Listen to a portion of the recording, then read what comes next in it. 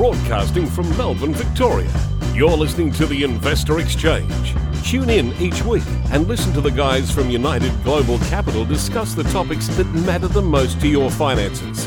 Each episode will help you separate the noise from what really matters, giving you timely and actionable information you can use. We'll cover areas related to financial markets, property, politics, personal finance, and the economy. Now, here's your host, Stephanie Sumner. Very good morning, guys, in the studio and also to our listeners. Now, if you could actually see these boys on camera, you'd say that they're looking a little bit different. Lots of haircuts seems to have happened. Brett, have you had your haircut? No, it's just regressing. My hair's gradually dying off. No. Is that what it is? I couldn't tell. No. But everyone's definitely had it clean trimmed. shaven at the moment and lots less weight on the hair. Yeah, finally got it done. I think it had been the best part of 8 months. So it was probably as long as I can recall in the last 10 or 20 years. So it was time. Right. And Louis, yours looks like you've had quite a chop there as well. Oh, yeah, absolutely.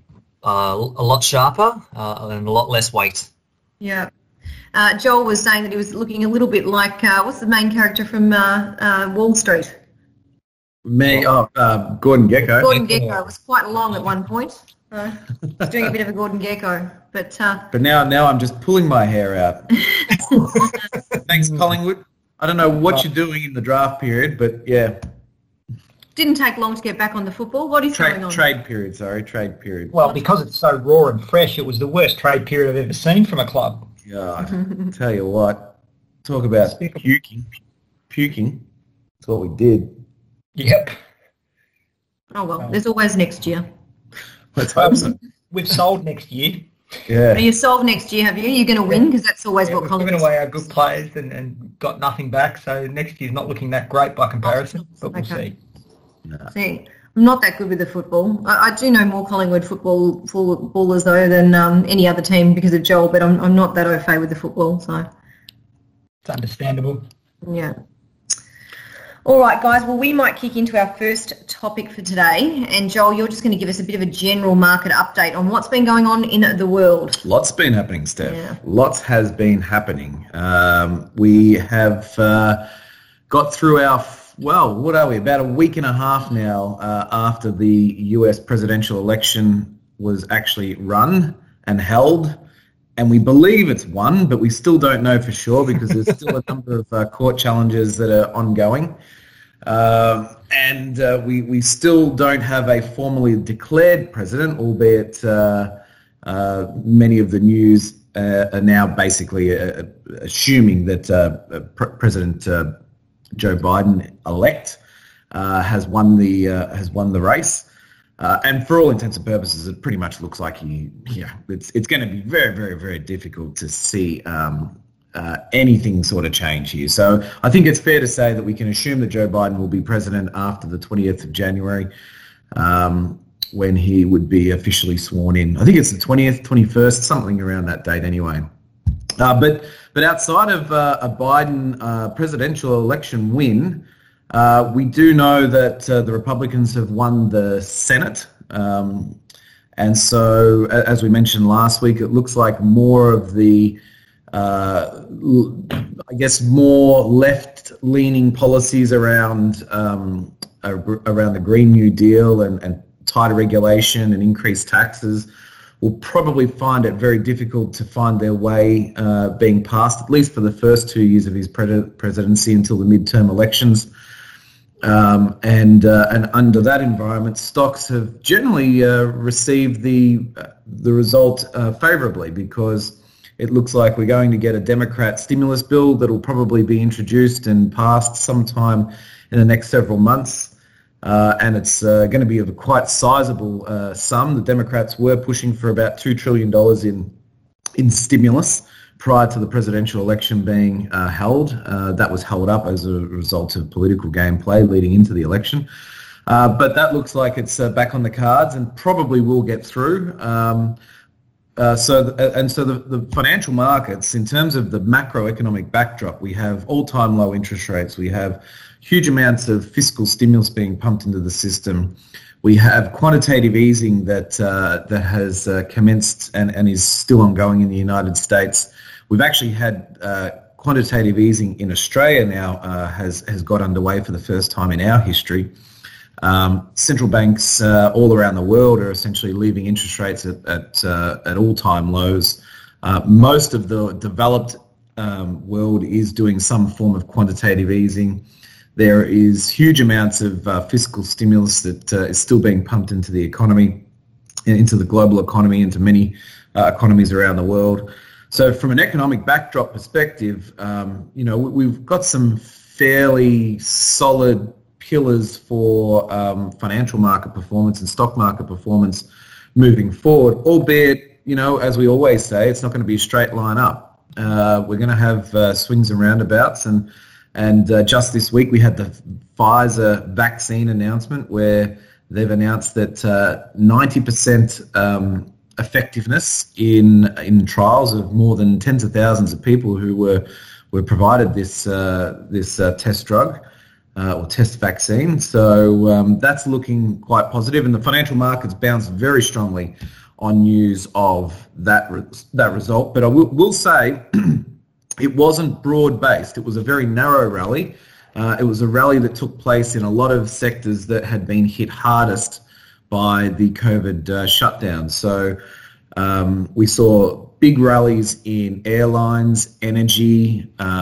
We saw big rallies in travel companies. So think of your cruise liners like Carnival Cruises and these types of operators that have basically been flatlined. Hotels, your big hotel brands like your Marriott's and your Hilton hotels, they all performed quite well. Will that continue to last, do you think, or is it just an initial bit of a shock to the market and people have started to invest in those kinds of stocks? Well, it was a very strong rally for the first couple of days on the announcement of the Pfizer vaccine. However, it seems to have abated in the last day or so. Mm-hmm. What we did see, though, was those stocks that have done the best over the past 7 or 8 months while this COVID situation has been going on. And that's a lot of the work from home plays, a lot of the healthcare, biotechnology, pharmaceutical companies, a lot of the software as a service businesses that benefit from the work from home and e-commerce businesses. A lot of those got hit quite hard, albeit in the last day or two. That seems to have reversed a little bit. So look, in the last sort of 4 days or so since the Pfizer announcement, the S&P 500, which has a lot more of those old world industries, more broader based, economically tied into companies, that's certainly outperformed the NASDAQ. But look, we've been through this before, and interestingly, back in the 2016 election, everyone was expecting that a Donald Trump presidential election victory would have brought the stock market down, and on the day of the election announcement, the US stock market sold off, but only to reverse very late in trade to then commence what was one of the most impressive years that we've seen over the past decade in 2017. But I will say that on the back of that announcement that President Trump back in 2016 won, we saw a major rotation again out of the same sorts of stocks that we're seeing a rotation out of today, and we saw a rotation into pretty much the same sorts of stocks that we saw the rotation go into as a result of this Pfizer vaccine announcement. Yeah. And you can clearly see that the market is now, in more recent years, the market is certainly heading down a more bifurcated pathway where you've got these old world industries versus new world industries. And when something happens that is positive for the broader economy, older world industries tend to perform well. But when the economy is heading into more uncertain times, at least in the short term, the new world industries tend to perform better. Right. So, and we've seen this a few times, to be honest with you, over the last 4 or 5 years, and I think it's just a result of the fact that the economy is changing, and more and more technology and high growth, more new world type businesses are becoming much more representative on the stock market these days, and that's representative of what's happening in the broader global economy with these new industries popping up, and we're seeing this happen a lot more. What do you do with your strategy when you see moves like this? Well, we stick to our game plan. So we're investing for growth. We're looking for companies that have really strong, solid, and visible revenue growth streams. And so we tend to play a lot more in those new world industry type businesses. Yep. And we tend to stay away from the more cyclically involved businesses. So, the ones that tend to perform well when the economy is doing well, and perform poorly when the market's performing poorly.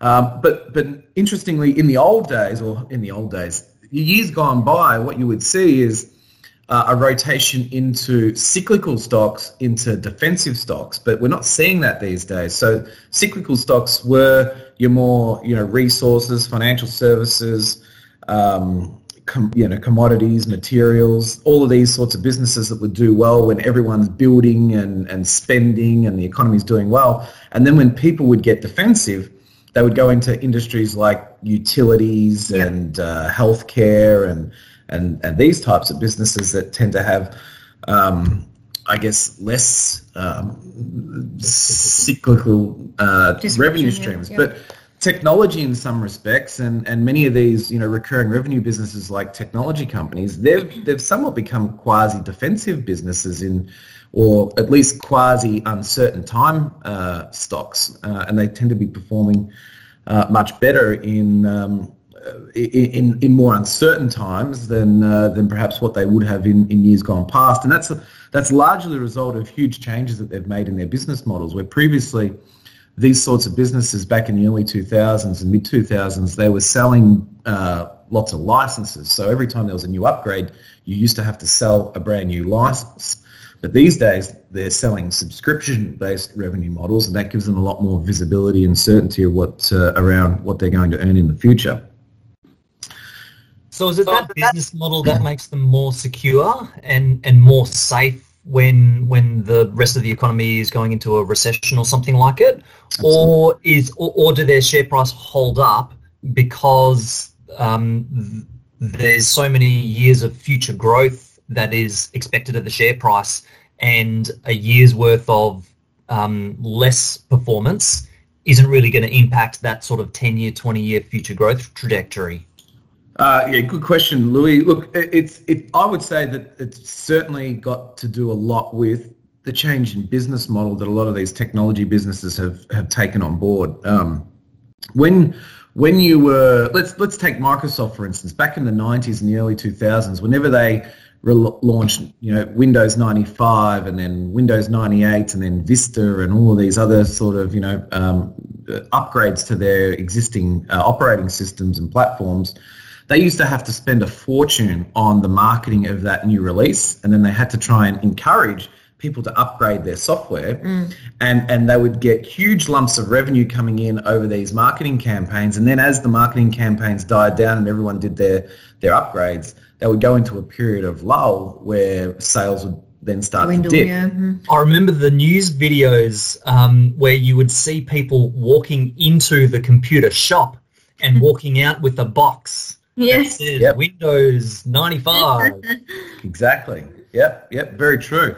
But now these days, with cloud and the move to software as a service, these businesses are now just consistently generating cash and consistently generating revenue, and the revenue stream is so much less volatile these days. And in fact, it's so much more visible and so much more stable, and the business is much more sticky.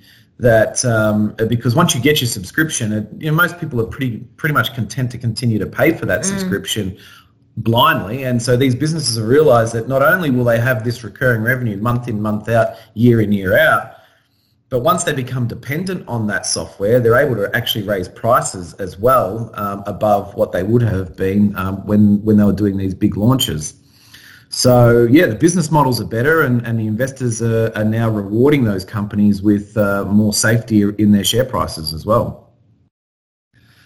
Now, interestingly enough, just taking a quick look at the S&P 500, at the moment, and why we've got this really great economic backdrop, albeit we've got some uncertainties around what might take place with the COVID situation still. There was a study that came out again this week where the S&P 500 now has 80% of its stocks above its 200-day moving average. Now, generally, when the stock market is in an uptrend, you have a lot of stocks sitting above the long-term trend of the market. When the stock market is in a downtrend, you have a lot of stocks that sit underneath the long-term trend of a market. In this case, we've currently just this week, we've now got 80% of S&P 500 companies sitting above their 200-day moving average, indicating that we're now in a broad uptrend. But this has happened on the back of the stock market having just less than 10% of stocks above their 200-day moving average in the same year. So what that says is that obviously we had a hell of a lot of stocks get whacked during the COVID-19 crash in March and April, but now they've all recovered to now have a hell of a lot of stocks now sitting above and back in an uptrend again. And to have that wild swing occur in the same 12-month period is very, very rare. In fact, over the last 30 years, it's only happened 3 times previously. Now, when it's happened over a 3-month, 6-month, and 12-month period of time, we've seen positive returns in the S&P 500 every single time for an average gain of 6.1% over 3 months, 12.1% over 6 months, and 14.1% over the next 12 months. Mm-hmm. So, if you're looking at this environment, you would have to say that now is not the time to get too pessimistic. The biggest risk that I'm seeing, though, at this point in time with the market is really just around what sorts of measures that Joe Biden and his team push through in order to change their tact with how they're managing the COVID situation. Now, I don't believe it's in anyone's best interest to shut down the US economy and go into hard lockdowns. I just don't think that there's that strategy. And I think there's a recognition more broadly that the strategy that we used here in Victoria is not likely to be the strategy that is going to work as well in the United States or in Europe or in the UK. Are you talking size of population that would cause that not to be? Well, I'm thinking not so much size of population. I'm more thinking the size of the problem over there relative to the size of the problem that it was here. I mean, at the worst of it, at the peak of it here in Victoria, we had 700 odd daily cases being diagnosed, and it was only there for a very short space of time. In Europe and the United States and the UK, they're many, many, many times worse on a daily diagnosis basis than what we were. And to try and bring the levels down to practically zero where we are here in Victoria, would send those economies into, decades of just despair. It's just not going to work. And interestingly enough, when we're having a look at, the death rates versus COVID cases that are being released, in most of the Western world, so Europe, UK, and the United States, the death rates relative to the new cases being reported is dropping significantly. So we're becoming smarter with how we're treating this virus. We're developing more effective methods to treat it. But I think really what the situation is that lockdowns or more restrictions are potentially on the cards in the United States more broadly. But once again, I think the problem that Biden's going to face, and perhaps let's not get too pessimistic about what Biden might bring in here, is that ultimately the states in the United States have the control around what sorts of measures are taken to prevent the further spread. And it's probably been, in some respects, the same challenge that Trump, albeit Trump had taken a different view to Biden in regards to what should be done. I think Biden's going to find it quite difficult to push through anything broad-based across the American economy because the states, like here in Australia, have a lot of control around what goes on and what sort of regulations are implemented. So while there are some risks, generally speaking, we're in an environment that is actually quite conducive for very good stock price performance in the United States, but also here in Australia. Let's not forget the fact that interest rates here in Australia are very, very low. We're now on top of the virus, so we can start to look for a domestic economy recovery. Yes, we're still going to have restrictions around travel internationally, but our domestic demand should start to recover. And with low interest rates, lots of stimulus, reasonably attractive valuations and a cyclical recovery ongoing, I think that all bodes well, at least for the next 6 to 12 months in the stock market. Good to hear some positivity, Joel. That's a good way to start the day. Will help.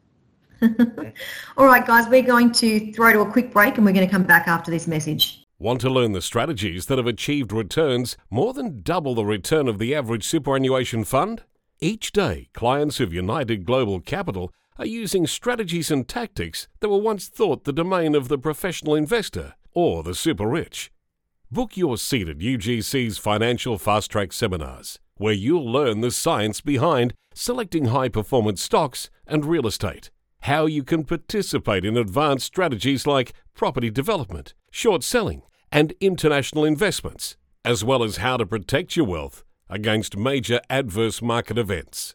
To secure your seat, simply go to ugc.net.au/events and select the seminar that suits your needs. Seats are limited, so book your spot now. And welcome back. Now, Brett, we're going to throw over to you, but before I do, you're going to take a bit of a holiday this weekend. Where are you going? Tell us so that we can be a little bit envious. Finally getting beyond not only the 5K limit, but even the Ring of Steel now. So Whoa. Finally getting to see some scenery that's different to just the CBD and my local suburb, which will be nice. Getting down to Cape Schanck, down on the edge of the Mornington Peninsula there. So it should be beautiful.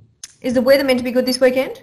I think it's going to be hot on Sunday, a bit overcast. So not great, not perfect weather, but hey, I'll take whatever I can get. Just get me out of here. Pretty good for Melbourne, though. If you can get a day where it's a little bit hot and not raining, it's all right. So. Well, typically if the last month's anything to go by, if it's going to be hot one day, it'll be freezing the next. That's exactly right. We just like to keep things interesting in Victoria. Yeah. Better make sure I pack for both seasons. I've got to say, I had a friend that came over last night and she was telling me that a couple of her friends are heading down to the coast for Christmas, and it has shot the price of accommodation up. I think 2 weeks' worth of accommodation for a very kind of mediocre house was $20,000. Wow, $10,000 a week. Yeah, 20,000. I think it was 20,000 for the 2 weeks. But I thought, gee, that's pretty steep. So it just shows that people are so desperate to get out over that Christmas period that they'd pretty much pay anything. Yeah, amazing. Yeah.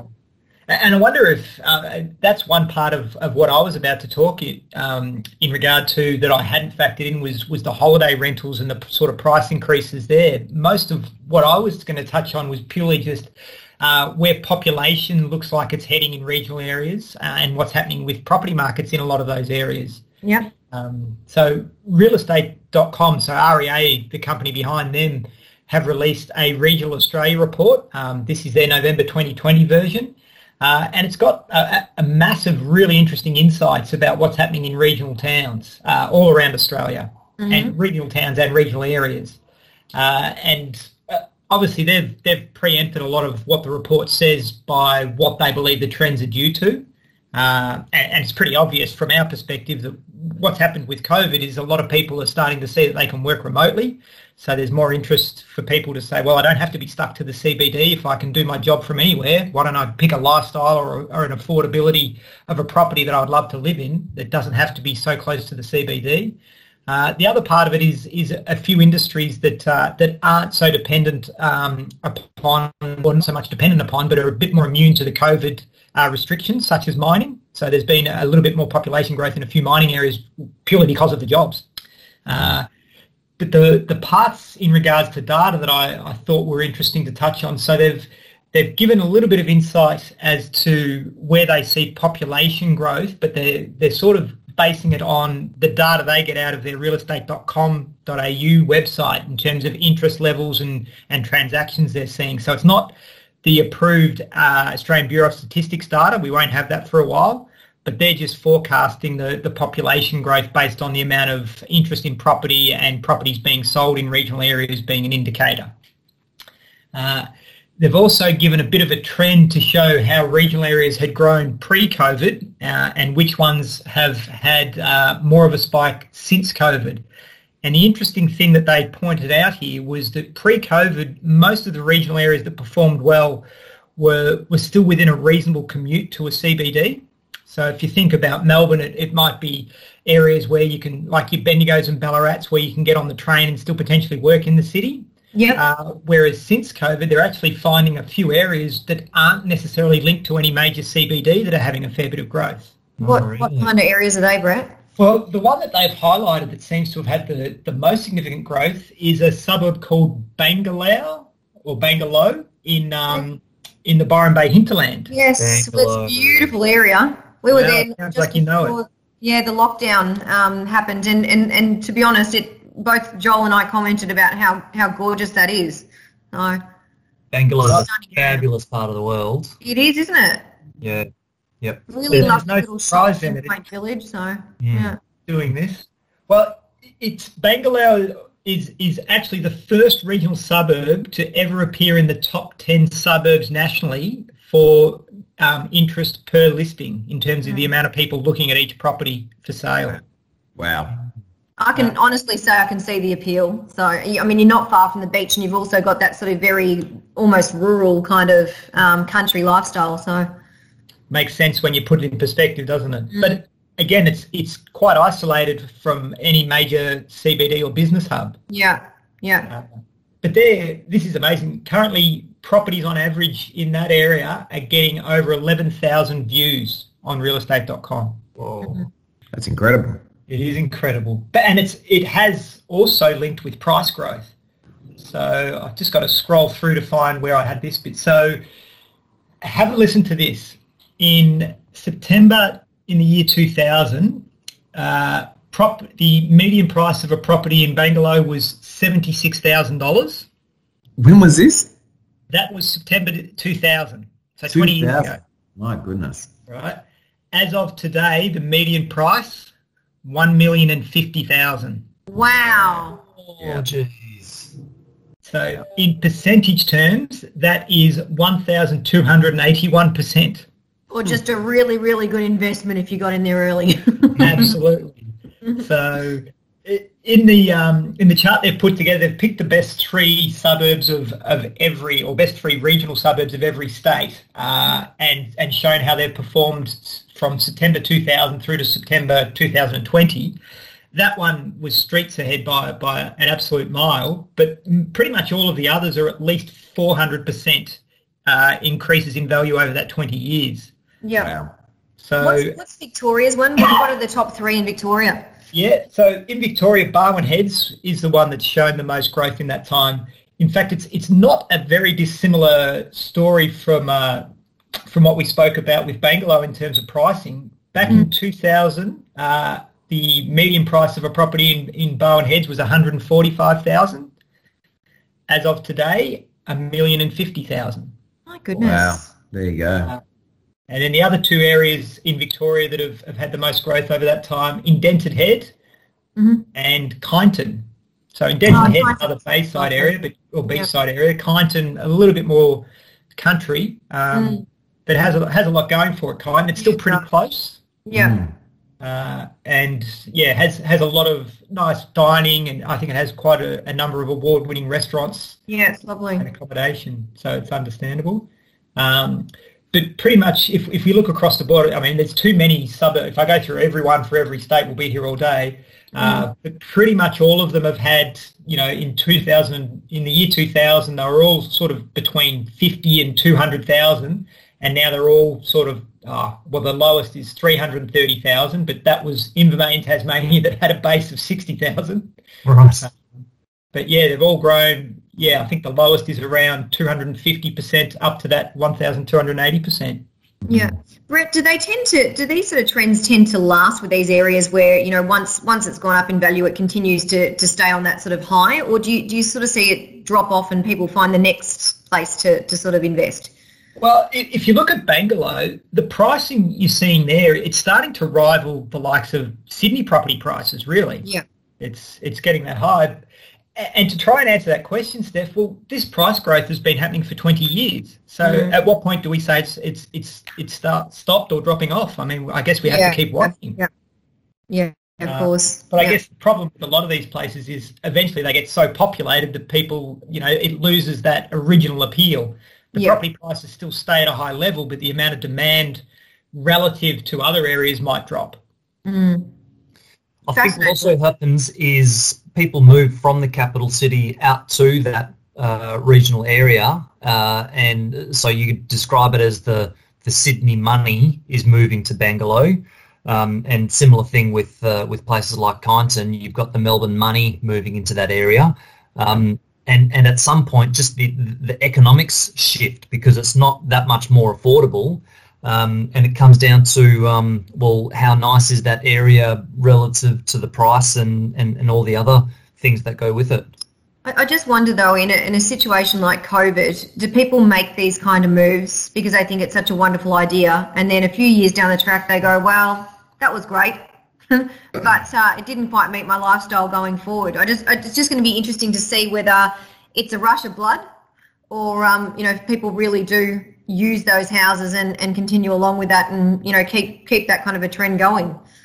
Steph, I think the biggest unknown in this, in trying to evaluate that, is we've never had the infrastructure around the internet to exist like this before.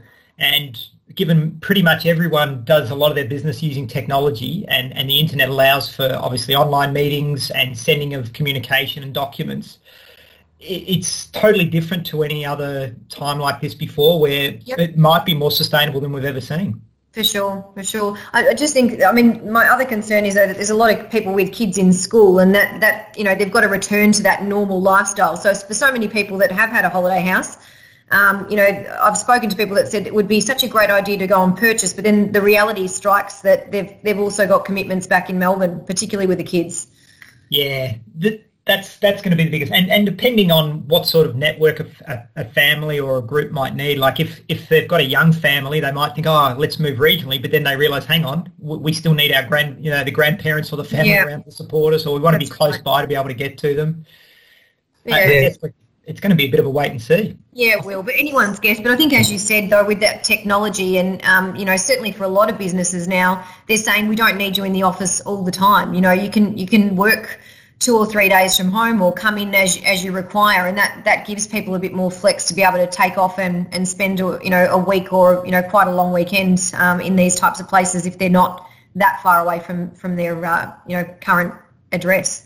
Absolutely. So I think there's something else going here as well, because in years gone by, you'd work your career in the CBD, and then when you've made your success, then you take your money and you buy a regional property in a holiday house. And so you've got people in their sort of typically 50s and 60s who buy their holiday homes or move away from the CBD in retirement. Yeah. But the shift that I think might be happening is people aren't waiting for their 50s and 60s to do that anymore. You've got a new generation of Gen Ys, who are the early Gen Ys are approaching the age of 40, so they've got good incomes and careers behind them, and other Gen Ys are as young as 30 or late 20s, so don't have families yet, and they've got a different set of values, and they're not necessarily signing up for that life where they work in the CBD for their whole career. They're going to these regional places early, and they might not even have started a family yet, but they'll set up their life to be in this regional centre, and I think there's a greater proportion of the population now that's willing to do that. Yeah. I did actually have another chat with my friend last night too, and she said that she had a girlfriend of hers that she caught up with at the local school where she was dropping her child off yesterday, and the other parent was dressed in corporate attire, and she said, "Oh, you look gorgeous. You've been out to work today." And the mum said to her, "I'm absolutely exhausted, and I have forgotten what that kind of a commute takes out of you on a daily basis, and how tiring that is, because you tend to have sort of forgotten that." That's a big part, that rushing around. It's going to be very, very hard for everyone to come back and get their lifestyle sorted and not have that flex with the hours. So I think it's going to be a very interesting one to see very exhausted people when it returns to some kind of normality. Yeah, traffic's certainly one thing I haven't missed. No. I don't think I ever will. No. Anything further that you can tell us, Brett? Look, I guess the only other thing that, from a data perspective, prior to COVID, or if we look at the data here that says where the increases in population were over the last 5 years in what they call regional SA4. Now, SA4 is like the statistical area outside of a major metropolitan area. The biggest move over the last 5 years was actually Geelong, that had a 14% increase over that 5 years in population growth. So this isn't about property prices, purely population. The thing I noted is prior to COVID, so this particular table of data was all up until 2019, the top 10 of these were pretty much all coastal areas. So it shows that we've really got an affinity for bayside or beachside living. So Geelong, the Gold Coast, Sunshine Coast, Mandurah in New South Wales, the Hunter Valley, places like that seem to feature prominently. Yeah. The other thing I think is just my personal perspective is I think we're really in a state of flux over the next year or two in terms of both commercial property and residential property. We're still yet to see what's going to happen with commercial space and the CBDs in terms of how people are going to function with their businesses, whether they're going to have full staff operating, are they all going to be doing a combination of remote working and office working, and then whether that continues to show more and more people wanting and willing to live remotely and further out from CBDs. I did get an email myself from my workplace this morning saying that it's looking as though that we're going to be back in the office earlier than expected. Obviously, they still haven't given a date, but it's showing things are starting to move. So I think it is going to be interesting how much they expect their staff to sort of be in the office, or whether it's going to change this world going forward. Do you think that commercial real estate is going to take the hits that everyone's predicting, Brett, or what's your take on the CBD? The part that I think is hurting the commercial property, and especially in the CBD, and I know Melbourne in particular here, it's not solely dependent upon the current businesses that are deciding whether they want to continue in the CBD or downsize their office space. It's actually going to be hit just as hard by the amount of new stock coming on the market. There is a whole lot of office space due to hit the market in 2021 and 2022 that was probably going to create a lot of pressure on pricing anyway, just given the supply was probably going to be a bit too much. So if we add that to the uncertainty and the time it might take for the CBD to get back to where it was, I think it can only cause downward pressure. And actually, Joel, you've got first-hand experience in terms of the incentives you've seen. Yeah, well, we were starting to look for some additional office space right around the time that COVID was just starting to become something. And at that stage, we were generally in commercial, certainly in office rentals, you generally would find that the landlords, in order to entice a new commercial tenant on a longer term lease, they would provide some form of incentive, be that a cash payment, a contribution towards the fit out of the premises, or a rental discount for a period of time. And those incentives pre-COVID were, at that point in time, the vacancy rate in Melbourne was around about 3.5%, which was a very, very low level of vacancy in historical standards. And the discounts or the incentives that were being offered were generally not much more than about 10% pre-COVID. Fast forward to today, and we're now starting that look again for that office space that we didn't get 6 or 7 months ago, and the incentives are now in the vicinity of about 30%. Now, to put that into perspective, those discounts are applied across the full term of the lease. So if you're taking out a 5-year lease and your rent is at, $500 a square metre, the effective rent is $350 a square metre, or, is that about right? Is that 30%? Yeah, that's close enough. Close enough, yeah. Close enough for a finance podcast. No, that sounds about right. That's three. Yeah, that'd be 70% at 3. So your effective rent is $350, or essentially a 30% discount. So rents on an effective basis have dropped at least 20% in the last 7 months. Yeah. So and given the time to be looking. And given most commercial space sells on a yield basis, not necessarily a comparable sale type analysis, that means all the yields are going to be compressed. And I should add to that as well, it actually gets worse than that, because there's all sorts of other trickery that's going on in order to protect the valuations for these commercial properties. For instance, a number of the landlords that we've been speaking to have been open to early access. So, dress it up how you want, but essentially that's another form of rent-free as well. So, a lot of the landlords that we've been speaking to are open to us signing a lease today, getting access in January, but the rental lease not actually commencing until April or May. Yeah. And then you get the 30% incentive on top of that. So it just shows desperate times. Yeah. It just shows you how far commercial has swung in the last 7 or 8 months. But do you think though that it was? I mean, really, CBDs are always expensive. But do you think we were such a hot market in the city that it was sort of a time for a bit of a reality check, or? Look. It was expected, and a lot of the leasing agents that I was speaking to were suggesting that, look, vacancy rates were probably going to rise from about 3.5% to about 7%, 6.5% to 7% over the next couple of years with the new stock coming on. But given that we've now got, a number of these leases will be coming to their end over the next 2 to 3 years, and businesses just like mine, a good proportion of those will probably only operate at around about 70% capacity. So for instance, for every 10 staff that they've got, they're probably only going to end up having seats for 7 of them. And I'm sure we're not the only ones who are thinking like this. I'm sure that most businesses who have got large tenancies in the CBD, which are very expensive, are probably thinking the same. Yeah. I just wonder, though, if we do tend to head more towards using commercial offices as very much like a hub style, and that you maybe will attract some kind of smaller businesses that can either share offices, because I can't see that, I know it's going to hit the CBD hard, but I can't see it being a problem forever. I just think that we'll just adapt and find new ways to use the space. It won't be a problem forever, because you're going to naturally have the reintroduction of immigration. You're going to have new businesses starting up. We're going to go through the cycle, but certainly what we're looking at is a period of pain. I don't think there's a way in which you can avoid that over the next 2 or 3 years.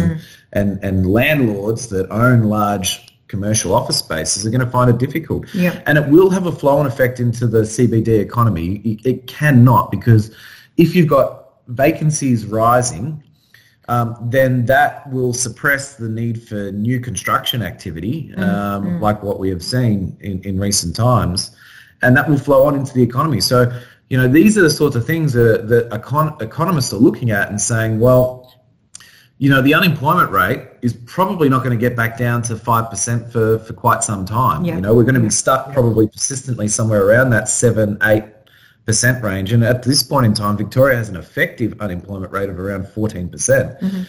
So we haven't even touched on the other part of commercial real estate, which is the retail. Even being in the office in the last week, Joel, I've noticed when I've gone out for lunch that there's a whole host of restaurants and cafes that are just non-existent at the moment. And even speaking with a leasing agent this week that does a lot of retail leasing, he's noticed that a lot of the hotel and restaurant and hospitality type businesses that were in the CBD have seen it as too risky a proposition in the near term, that they're looking at relocating suburban, where they're not relying on the office and workers during the week, and they can just have the permanent people living nearby. Wow. Yeah. It's a cycle, right? You've got restaurants that are paying a certain amount of rent right now, and that's the cost of doing business. But if rents are going to fall, well, then you're reducing the cost of doing business for a restaurant, which means that new restaurants are going to be attracted to come in. So it kind of means existing restaurants get the arse because they're in these old leases at the high rents. And if they can't renegotiate on that, well, then they'll have to move premises or shut down business. But then your new restaurant signing a lease today is going to be doing it at 30% less rents. And Louis, the other thing that I noticed during the GFC, because I lived in the city coming out of the GFC, was that there were a number of restaurants that downscaled. So what I mean by that is there were lots of high-end restaurants that became much more medium-end or middle-of-the-road type restaurants and much more affordable. Yeah, I think we did have a business owner that said to us he owned a very high-end restaurant, and he just said the sort of long business lunch is kind of dead. That kind of white tablecloth, sit there for hours and have that kind of style. They changed more to not a pub style, but I guess that's a gastro pub, casual dining. Yeah, casual dining. Because they just said that's what people wanted. They didn't want these really, really expensive lunches that used to be there. It's sort of a cheaper version of that. And it was a cycle, right? So through sort of 2010, 11, 12, that's when we started to see a lot of these conversions. But in the last 2 or 3 years, as things were doing quite well, a lot of those fancy restaurants started to return. Yeah. As you say, Louis, it's a cycle, isn't it? All right, guys, we're going to have to call that one there, but we're going to take a break and we'll come back after this message. Are you concerned about your finances? Maybe you're not sure if you'll have enough money to retire on. Or maybe you've received a redundancy, inheritance, or even a significant promotion, or perhaps a life-changing medical diagnosis. Regardless of your concern or financial position, United Global Capital's advisors are experts in the areas of strategic financial planning, taxation, superannuation and self-managed superannuation funds, risk management, estate planning and investments. Don't let fate dictate your financial future. Take control today and contact United Global Capital for a no-cost, no-obligation financial strategy consultation. Simply call 03 8657 7640 or email info@ugc.net.au and book your appointment today. All right, now welcome back. Now, Louis, you're going to be talking to us today about new rules for underperforming super funds, which is a topic you touched on in the past. What can you tell us about that?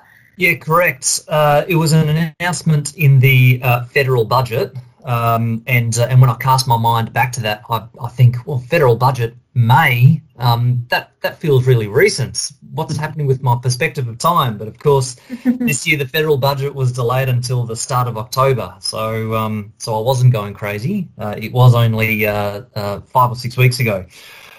So in that federal budget, they made some announcements around the default super funds called MySuper products, and the continuing issue that the government has and Treasury measures this and the productivity makes recommendations on it is the impact of super funds on people's retirement balances, and in particular you've got what they see as underperforming super funds. And a component of that and a bugbear for the Productivity Commission is what they see as high fees on superannuation accounts. And of course, we've debated in the past the merits of an investment strategy that might have higher costs but being able to deliver higher returns. But for the most part, when you've got these large superannuation funds on large scale, they're all dependent on a certain economy of scale. And they should all be striving for a lower cost service. So the announcement from the federal budget was that super funds would be undergoing an annual performance test, and that there would be an online comparison tool created and hosted by the regulator. And just to be confusing, a super fund which is your super fund, let's say with an industry fund or a retail fund, if it's a default super fund, it's called a MySuper product. Mm-hmm. And then this online comparison tool is called Your Super. So we've got MySuper, we've got Your Super, and I just think they could have been a little bit more creative with some of them. Anyway, so just in the weeks since, there's been a bit of chatter to look at it in a bit more detail, and performance is ideally measured over 6 years. That's the period of time to get a really good understanding of whether your super fund or your investment manager or fund manager is actually performing well over the long term. And they reckon a period of time less than 8 years is not long enough to actually measure that performance. So this annual performance test that they're talking about is benchmarking super funds on how they've returned over an 8-year period of time. So I wonder about the merits of that. And my gut feeling is that 8 years is probably too long a period of time. If you don't know, over probably my gut feel would be more 5 years. Yeah. That being said, in recent times, we haven't seen all types of market conditions over a 5-year period of time because we've been in this very long bull market for, how long has it been now, Joel? 11 years? 11 years, yeah, 2009, March 2009. Whereas prior to that, you could easily say that over a 5-year period of time, you've got most of the different types of market conditions, and you can see how a fund manager has performed through multiple different sets of conditions. So, look, what they're going to do, they're going to take this performance over an 8-year period of time, and they're going to create a benchmark for what they think the performance should have been on average. And they're going to say, well, if a super fund has done worse than the benchmark by more than 0.5% per annum, then you're failing that annual performance test. So if you fail that 8-year return performance test, the first time you fail it, there's going to be a warning letter go out to all of the members of that super fund that say, hey, you're in an underperforming super fund, just so you know. And then if that super fund fails twice in a row, then that super fund will actually be prevented from accepting new members. Wow. Okay. When you say fails twice in a row, is it 2 8-year periods though? Or how do they? So it's an annual performance which looks back at the last 8 years. Right. Okay. So the first one will be after the 8? Start of July 2021, looking at the last 8 years, and then July 2022, we'll look at the 8 years before that. Okay. And that's when we might actually see the first super funds failing on that measure. I like it.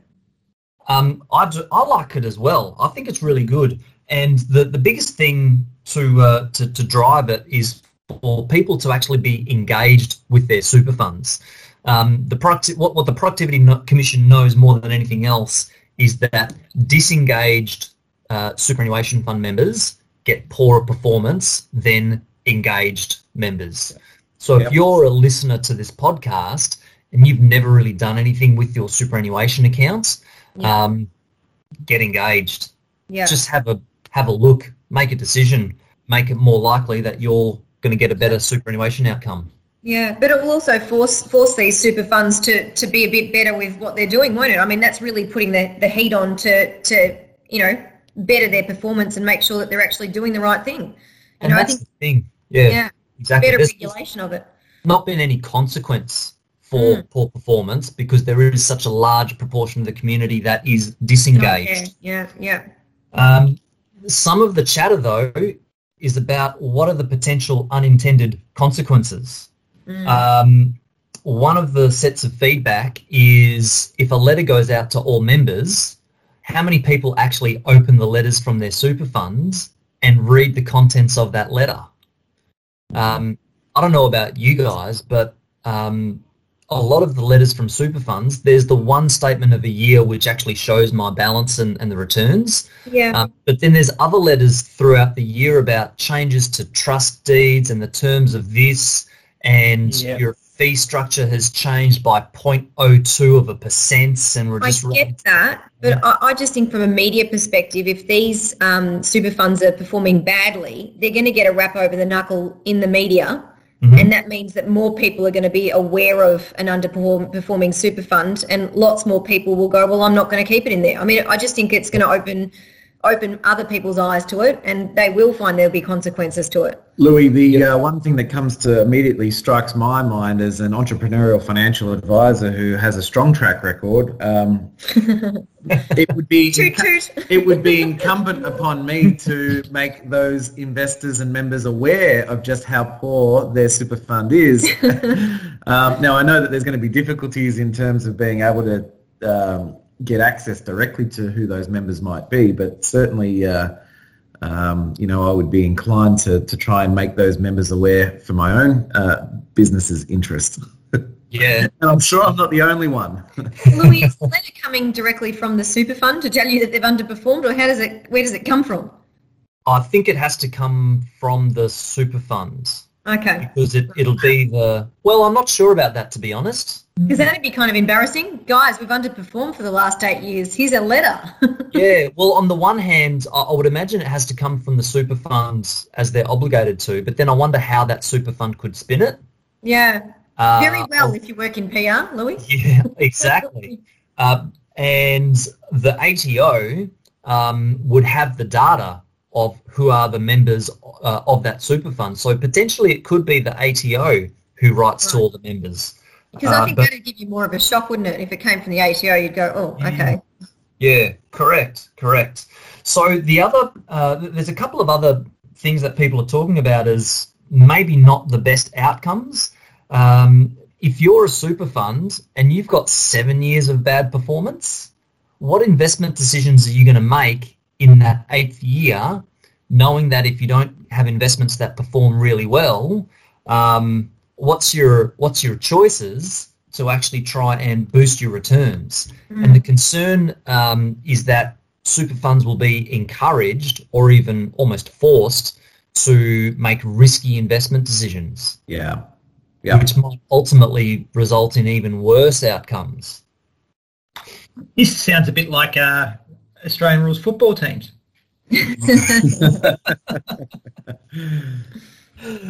Well, it does until you get to my next idea, which probably isn't going to be the case unless it's really drastic. I don't think it is, and that is consolidation.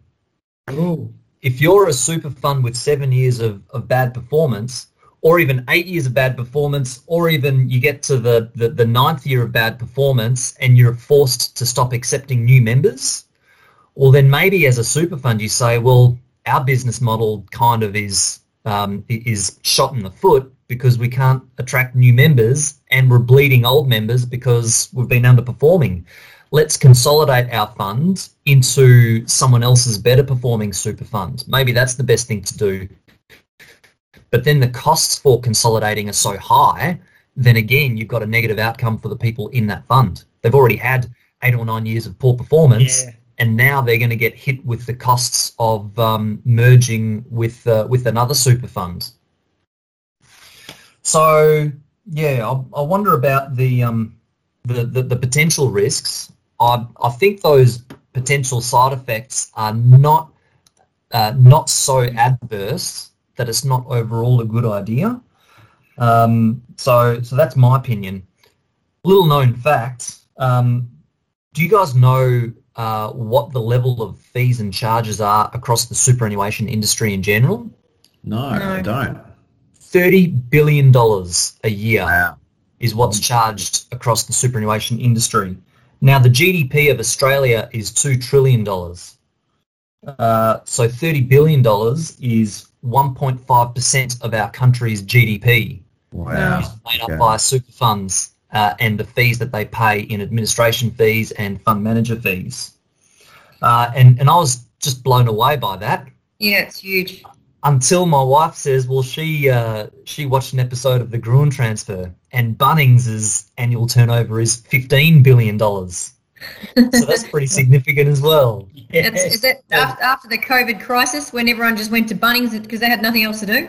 That's right. So on the one hand, there's a lot of fees going to the superannuation industry, but on the other hand, it's only the equivalent of 2 Bunnings.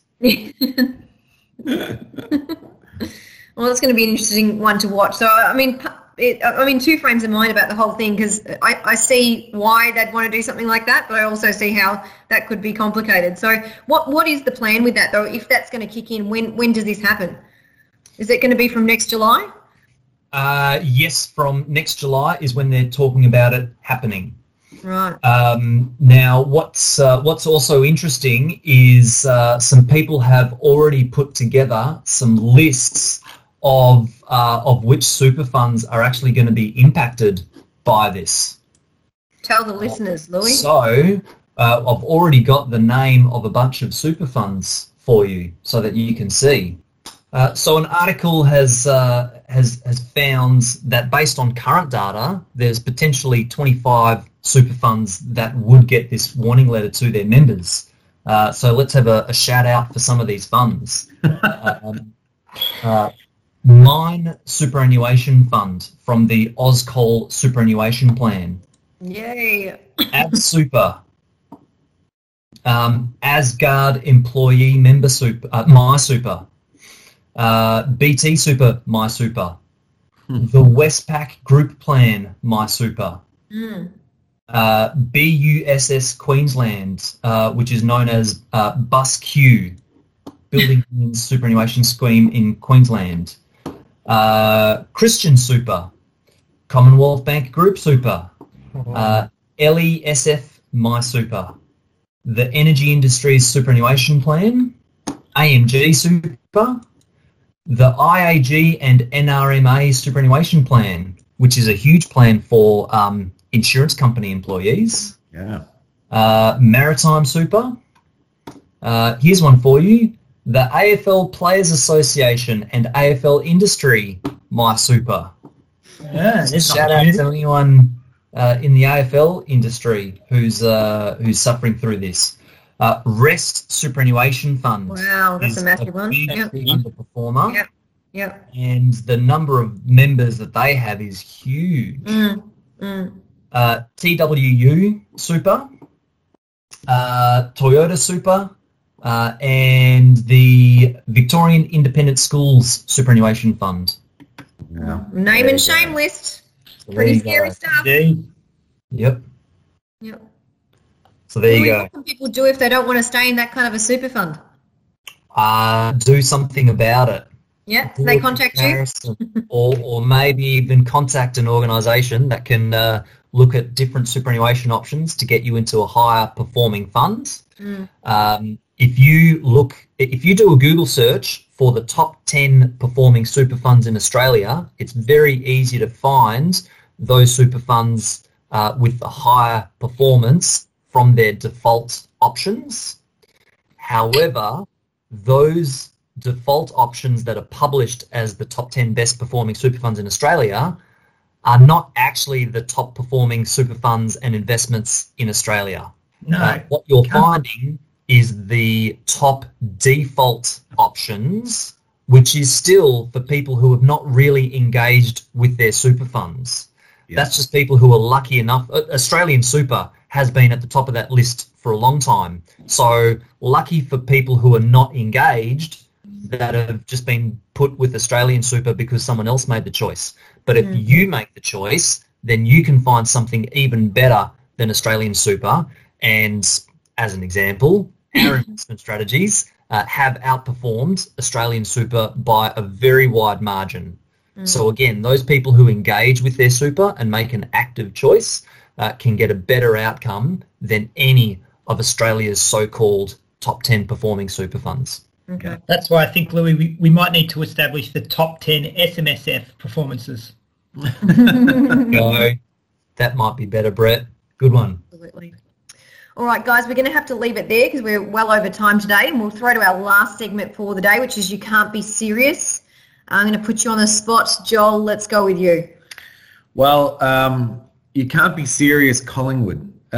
We have butchered six of the last seven trade and draft picks that we've had. Let's go back here. Dismal performance. 2013, we picked Matthew Scharenberg at number 6 and Nathan Freeman at number 10. Oh. The only year that we actually did a reasonable job was 2014, where we picked up Jordan De Goey, Darcy Moore and Braden Maynard. 2015, we traded our first round pick for Adam Treloar. 2016, traded our first round pick for Adam Treloar. 2017, we picked up Jaden Stevenson. 2018, we traded our first round pick for Dane Beams. 2019, traded our first round pick for Dane Beams. And none of them are at Collingwood today. And I'm not buying what they're selling at the moment. To say that they want it back in the draft is utter crap. We've got a worse draft hand than we had, and we got rid of those 3 players. Yeah. Bitter and twisted Collingwood supporters, aren't they, Louis? Oh, not happy today. Well, You can't be serious. That's it. On that note, throwing it over Louis, what have you got for us? Oh, geez. Nothing football related. I'm pretty contented. West Coast not looking to be too active and just a couple of minor trades. We're heading for the draft. Although not a huge amount, because last season we paid out big for Tim Kelly. But he went pretty well, thank you very much. My can't be serious is that in today's modern world, when you travel, there's places that you are going where the country is asking for evidence of a recent COVID test, which means there is now a black market for negative COVID tests. Oh, People, market for everything. Yeah. People in France have been arrested trying to offer commuters a copy or a fraudulent COVID test for about $360. You can get a negative COVID test readout with your name on it. But this kind of activity has been picked up not only in France, but also countries of South America, places like Pakistan, and various countries around Europe as well. Love it. It's a black market. I love it. I love it. Brett, lead us home. What have you got for us? Well, I'm going to talk about some of the ways you can stick the boot in. So Louis knows one good way, which is just to drape his West Coast scarf for 6 months after the 2018 grand final. And obviously all the messages I'm getting from my mates about what's going on at Collingwood, their ways to stick the boot in. But a gentleman named Brian Connolly in the US bought a very unique asset quite a number of years ago that he's using it to do just that at the moment. He bought the domain name loser.com. Currently being used to redirect to Donald Trump's Wikipedia page. Oh, wow. That's epic. Oh, there you go. Absolutely epic. All right, guys. Well, we're going to have to leave it there, but have a fabulous weekend. And just a reminder, it's only 42 days until Christmas. Just putting it out there. So let's hope there are only 42 donut days. 42 donut days, yeah. But have a fabulous weekend, particularly Brett. Enjoy your time away and look forward to hearing what it's like to go somewhere and stay somewhere as well. It'll be interesting. I bet. Have a good one, guys. Take care. Thanks, Steph. Cheers, listeners.